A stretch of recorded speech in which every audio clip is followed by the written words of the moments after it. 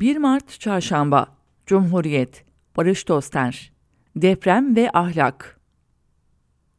Arkadaşımız Murat Ağrel ortaya çıkardı. Kızılay'ın hem de depremden hemen sonra çadır sattığını.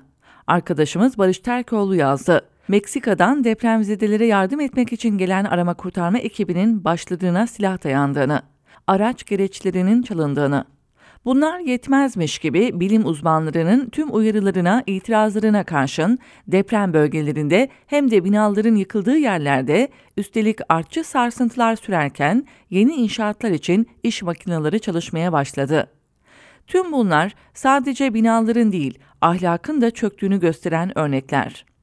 Millet bir yandan dostluğun, dayanışmanın, özverinin, cömertliğin en güzel, en soylu, en seçkin örneklerini verirken, Genel Başkanı'nın gözüne girmek isteyen milletvekili, bir kez daha aday olmak için yanıp tutuşan belediye başkanı, seçimlere hazırlanan siyaset esnafı yalancılıkta, riyakarlıkta, şarlatanlıkta sınır tanımıyor.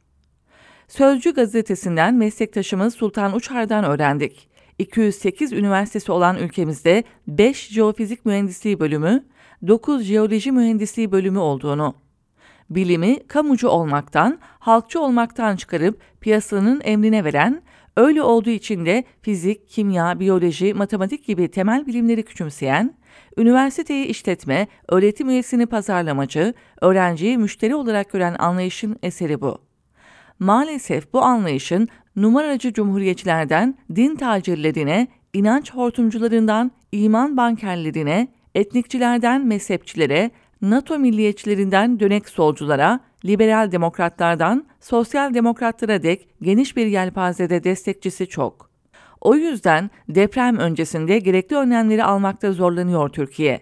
Ekonomik bunalımlardan doğal afetlere dek hemen her alanda yaşanan krizlere karşı zamanında hazırlık yapamıyor. Çünkü Gazi Mustafa Kemal Atatürk'ün kurduğu Cumhuriyet'in planlama anlayışını unutalı çok oldu. Çünkü planlama bize kriz planlamasının da önceden yapılması gerektiğini öğretmişti. Ama Devlet Planlama Teşkilatı gibi öncü ve yetkin bir kurum bile kapatıldı. Aynen Refik Saydam Hıfzı Sıha Enstitüsü'nün kapatıldığı gibi.